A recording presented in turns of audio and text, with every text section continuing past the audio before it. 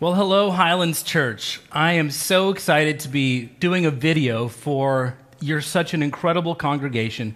10-year anniversary. Who would have thought 10 years? I can still remember our very first worship service, Jamie and I, and we weren't sure anyone was going to be coming on that Sunday. And then a dog came, and then it was Rich and Nancy, and then 198 people came on that first Easter Sunday. I know that this is your next Easter Sunday, 10 years later, and God is doing such great things. I know this has been a time of transition and difficulty and just kind of wondering what God is doing. But we want you to know that we're praying for you. As you can see, I am back in a movie theater again. Some things never change, but many of you remember the movie theater there in Paso Robles, where we had such great worship for 3 years before you moved into the building you're in. My short message for you today is one word, and that is remember. Remember. Number one, remember what it is that got you to where you are today.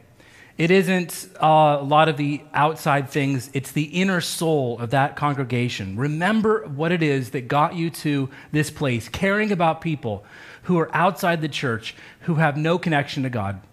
The second thing I want you to know is that I remember you like every single day. I think about you as a church and the great ministry we had together. So we have not forgotten you.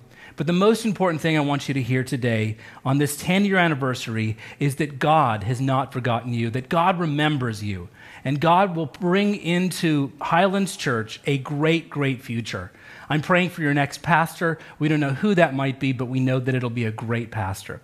Remember, the only limits are the ones that God sets. And remember also, no perfect people allowed. God bless. Take care. Love you.